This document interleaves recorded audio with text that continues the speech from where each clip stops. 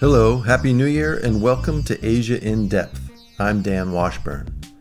For over a century, Americans of Asian descent have occupied an in-between space on the country's racial spectrum, eluding simple definition in a society conditioned to viewing race in black and white terms. This ambiguity came into stark relief in 2020. In the early spring, during the first weeks of the COVID-19 pandemic, Asians across the United States reported a disturbing rise in racist harassment and violent attacks. The Black Lives Matter protest movement that triggered a nationwide discussion of race led Asian Americans to reckon with who they are and why they're here in America. Jialin Yang takes this topic head-on in Asian American Ghosts, an article recently published in Asia Society magazine, a new publication from Asia Society that we'll tell you more about at the break. Yang, a deputy national editor at the New York Times, is the author of One Mighty and Irresistible Tide, the epic struggle over American immigration 1924 to 1965, which was published in May 2020. In this episode, she spoke with Asia Society Museum Director Michelle Yun Mapplethorpe, herself a contributor to Asia Society magazine. Yun Mapplethorpe begins the conversation.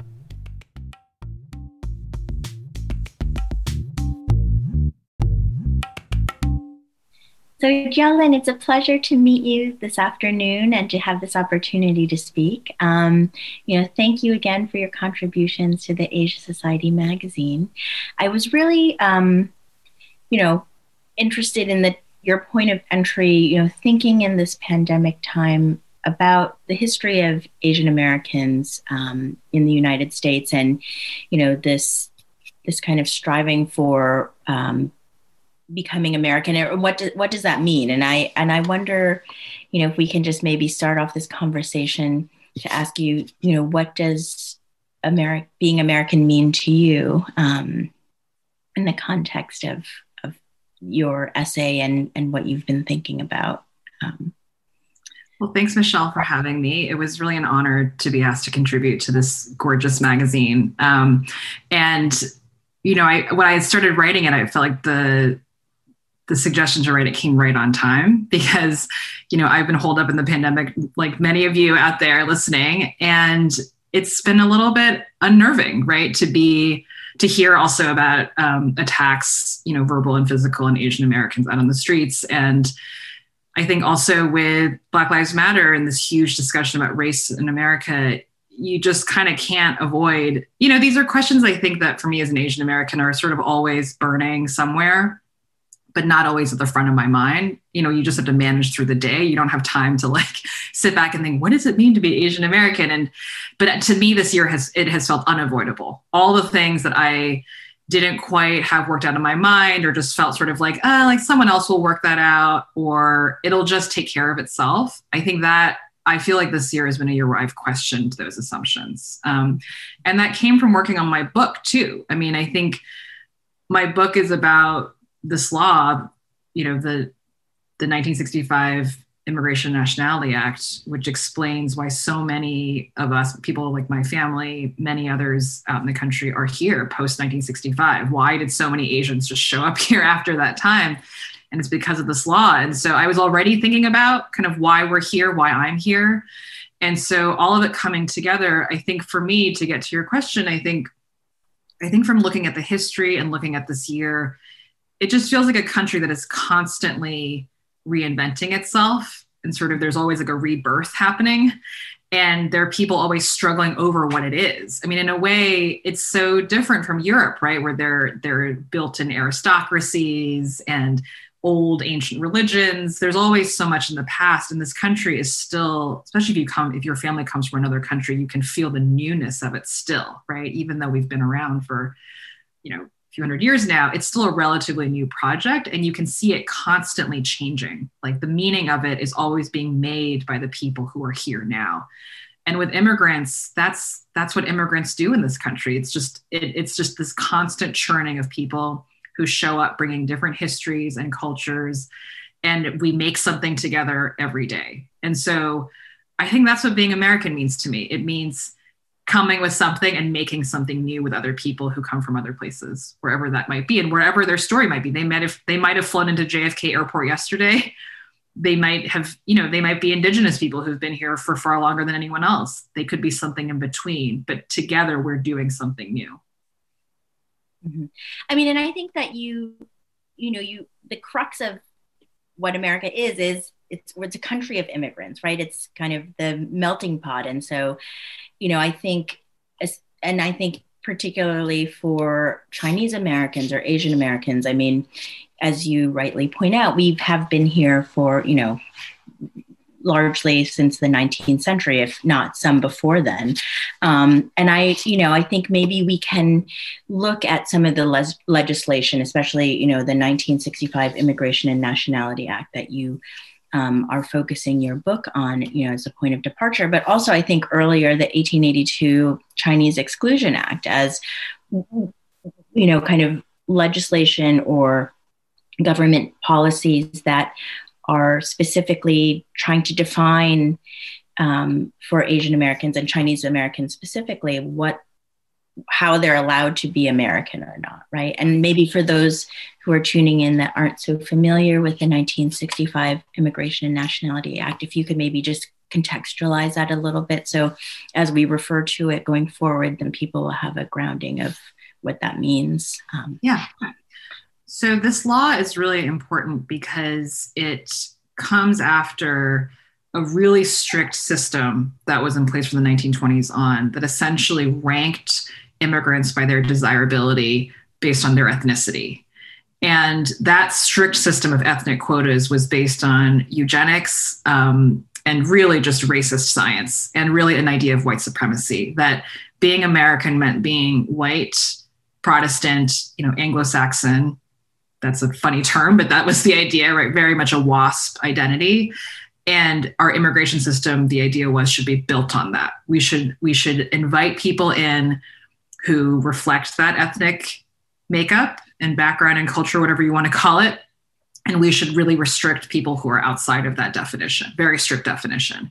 And so these quotas that were put in place in the 20s all but entirely banned Asian immigration, certainly didn't want people from Africa, Eastern Europe, even sharply reduced Jews, Middle East, all the people that I think we think of now as the modern immigrants, these laws were very much designed to keep out.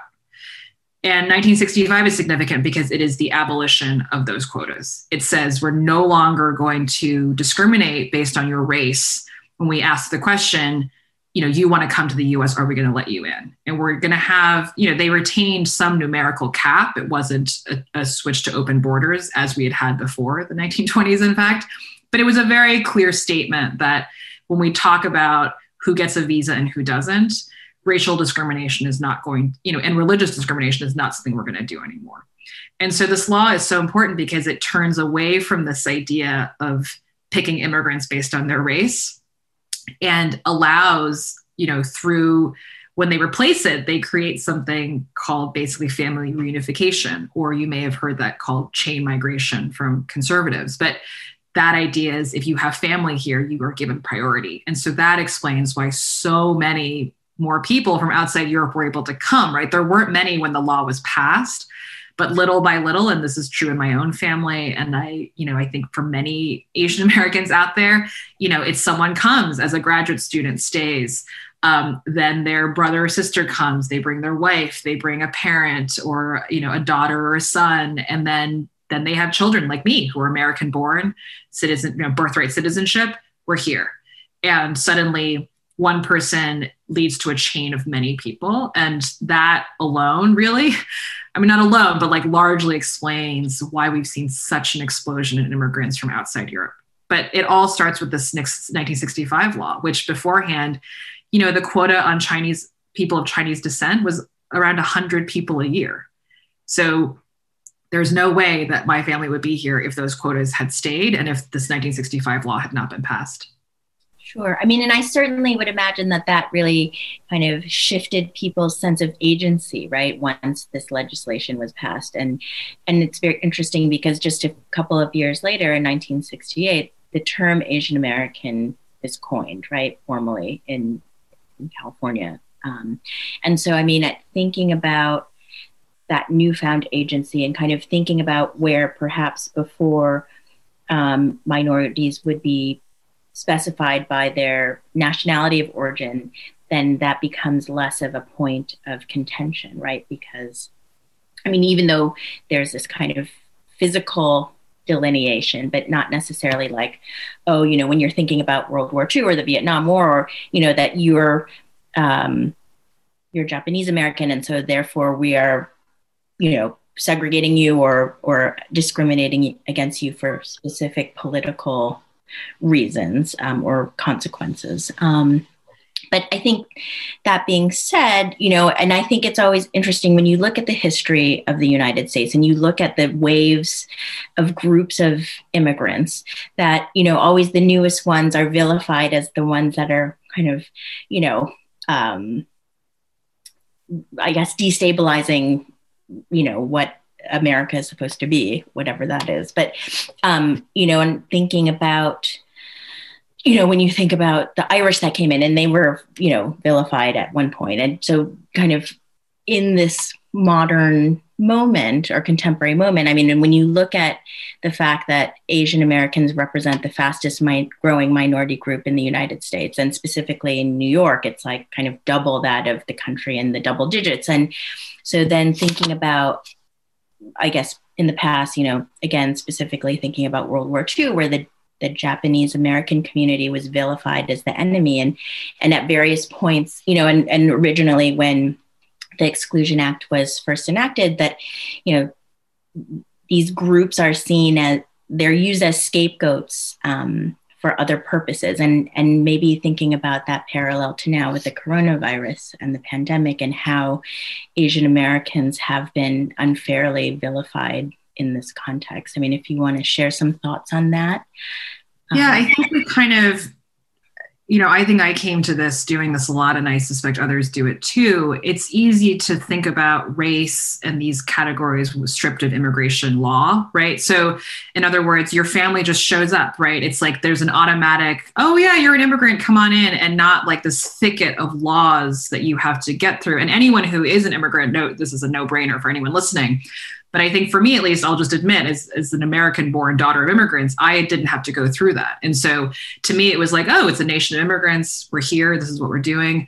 But in fact, you know, our system is actively selecting who will be here. And so one thing that has struck me is that, you know, how did we go from, as Chinese Americans, how did we go from being, you know, all the nasty stereotypes about Chinese laborers that led to 1882, right? Sort of being these like truly like working class people who were totally undesirable.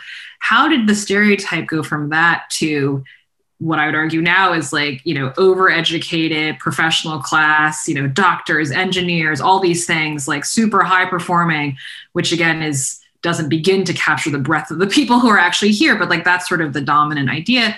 Well, that's also from our immigration laws. I mean, the 1965 law not only prioritizes families to be reunited, but it says if you have advanced degrees in science, you know, the sciences or engineering or some special skill that we need as an economy, we're also going to give you, you know, an extra leg up in the process. You're more likely to be admitted. And so these things shape who's here, right? So in other words, like when you think about what it means to be Asian American and how these categories are made, they're actively being shaped by the laws that we have. It's not just like, oh, Asians are just like this. It's these are the people that we have selected to be here.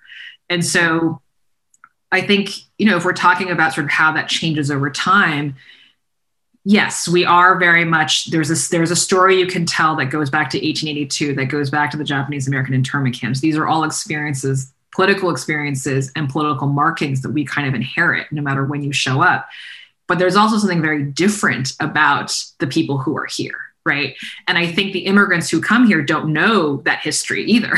And so we shouldn't assume that if you check the box Asian American in the census, that you somehow are the same in some way as, right, the Chinese laborers out west, the Japanese Americans in the camps. It's a new group that's constantly, you know, and I'd also add the ethnic diversity is stunning. It's not anything like we've seen before. We have people from Cambodia, right? We have Hmong. We have many, many more people from mainland China. My family is from Taiwan. A lot of the families I grew up around, they were connected to Hong Kong.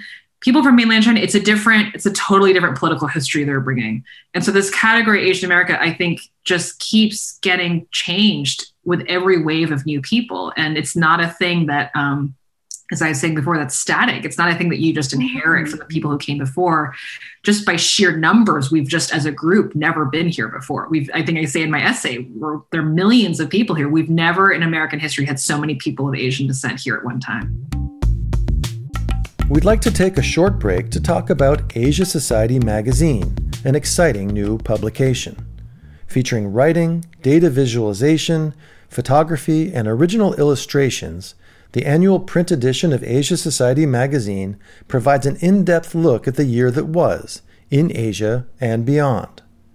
In addition to articles by Jialin Yang and Michelle Yun Mapplethorpe, the 2020 volume also features contributions from Kevin Rudd, Fatima Bhutto, Ishan Tharoor, Minjin Lee, Andrew Yang, Ian Bremmer, Orville Schell, Wendy Cutler, and more.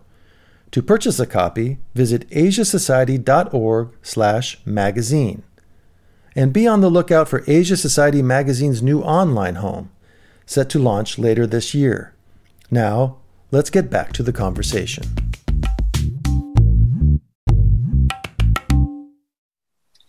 I mean, and I wonder, in this very globalized moment that we find ourselves in, I mean, you can access anything from anywhere pretty much, through your computer without leaving your house or even your bed.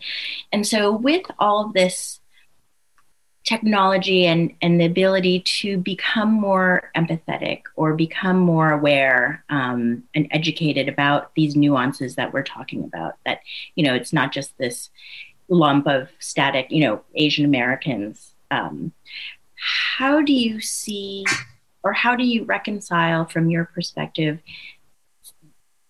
still, a level of ignorance or kind of maybe sometimes willful, again, in the consequence of Asian Americans being attacked or discriminated against in this specific moment of the pandemic, how do you explain that? And I think too, maybe not to add too much at once, but, you also brought up the point of Black Lives Matter. And I think oftentimes when we think about the United States, or when people think about the United States, it's in very binary terms of black and white.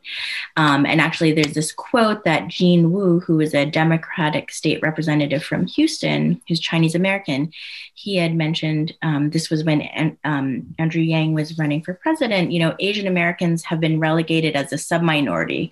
We're not Black, we're not Hispanic. For a large part, we're an afterthought. And so, how do you see that from your perspective? And then also too, maybe how do we as Asian Americans kind of reconcile this kind of partially invisible presence in American society, is kind of not really seen and our needs not really considered as part of the larger social fabric? I think this is a tremendous challenge to kind of understanding what political power looks like for Asian Americans. I mean, if you think about it, I myself feel like I had to become Asian American, right? Like it's like a thing that or at least for me, I can't speak for other people, but I became that. I thought of myself as Chinese American basically, and that's how I was raised to imagine myself, this idea of like pan-Asian America. I had to sort of learn. And I think we should not assume that people are going to do that, or that they're going to do it on their own. And I think you even have to ask yourself, what is the purpose of that project for, let's say, a Hmong refugee, right? Someone comes, they just need to know that they're going to be okay here, right? They need to know they can have a job, they can have affordable housing, their kids are going to go to good schools. Like that's what they're here about. They're not the idea that there's this sort of separate identity project. I think it's an open question. Do you try to convince that person, hey, you think that you're Hmong and you're this, you're also this other thing. And there was the Chinese Exclusion Act. And I get that those are Chinese people, they're not you, but you're kind of, it's like, I even just talking about it out loud, I'm like, that just seems, I don't know. That just, right, yeah. That just seems like a lot of work, first of all. And then I think, what is it doing, right? I mean, what it does potentially is politically, you have more power in numbers, right? But you can't assume, you just simply can't assume that an immigrant showing up, or even someone who's American born, who was raised in an immigrant community, is going to just think, oh yeah, I'm Asian American. It feels to me, at least for me, it was a separate step that had to happen. And so what does it mean that that step has to happen as a precursor to more political voice, right, as a larger group? Because it does seem obvious that if you chopped everybody up into the Vietnamese Americans, the Korean Americans, like, no politician is going to go like ethnicity to ethnicity. And then what do you do about smaller minority groups, right, within that? What do you do about people who aren't? What do you do about Uyghurs, right? Like, all of these people are here. So I do think the conversation around the identity, I think we have to stop at that part and just sort of sit with it a little bit, right? Like, I think for those of us who think we're Asian American, I think we have to be honest about that evolution and what it might look like for someone whose English is not strong, right? Who's maybe not college educated, whatever it is. Like, how does this whole conception actually include everybody? And what do they want, right? They may not want to be Asian American. Yeah.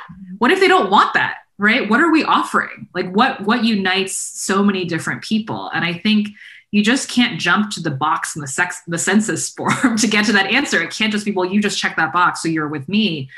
There has to be some kind of political idea that unites people, right? That is not just a box. And it's about what you want out of life, right? I think it's about those other things that actually are not tied to the food you're eating or the culture. It's like, or what you look like. It's something bigger. I think something bigger has to unite this group. Otherwise, the work it would take to go to people and say, oh, you think you're Hmong, but actually you're Asian American as well, just feels like so difficult. I don't know. Very hubristic too, in a way, like, and very paternalistic, like, you don't know better, but we're been here for a generation or two, and this is what you should be. Yeah. And now you're going to learn about this history, and you're going to read these books. It just feels a little bit forced to me. Like, if someone wants to come to that as they explore who they are and what they, I hope my book is a way for people to explore it, right? It's like, if you want to know more about, my parents came here, I'm now here, what exactly did we join here? Like, what is this story that we're now a part of? I hope my book, helps you get something to like hang on to. That's what it did for me, like, doing the research. But we can't force people to do that. And I think, I don't know, I just think even if you wanted to, it's a lot of work. Mm-hmm, mm-hmm. Yeah, I mean, and somewhat misguided, as we've been saying. Yeah. I think it can come off really condescending too. And I think, to be totally frank, I think there's some of that. There's a lot of intergenerational stuff in our community too, right? It's like, and it's younger people and older people not, they just are steeped in very different ideas and different challenges. And I think a lot of what has to happen in the community probably is a lot of kind of intergenerational conversation, right? It's like, you're not reading off the same scripts. You don't even speak the same languages fluently, maybe, but people are bringing right, even within one family, people are bringing such different ideas of what it means to be Asian or be an immigrant. Priority, right? I mean, I think that happens over generations too, as you evolve. Like, I think to your point, it's like when you first come, you keep your head down, you are just focused on, creating a better life. And so then your priorities are different. You probably don't want to make waves, because you probably in most cases left somewhere where it was very challenging. And so you want to kind of have that ease. And then as your family or your lineage becomes more established, then those priorities shift, right? And the needs shift and your identity shifts. I mean, and I think also too, just the context of where you are in the United States. I mean, similar to you, my parents immigrated from China, and I'm an ABC. I was born here. I was born in Michigan in a very homogenous community. There were not very many minorities. And so that's a very different context and kind of environment to be crafting your identity than somebody who's completely immersed in, with others from their culture and their community. And so in my own family, I'm from Northern Virginia, where I'm sitting right now, sitting out the pandemic. And, I grew up around many different children of immigrants, really, really ethnically diverse environment, but not, a ton of other Asian Americans, I'd say. I went to a Chinese school on the weekends, so I would see them all there. But in my day-to-day life, I didn't see them. And my cousins are all from LA. They're from California.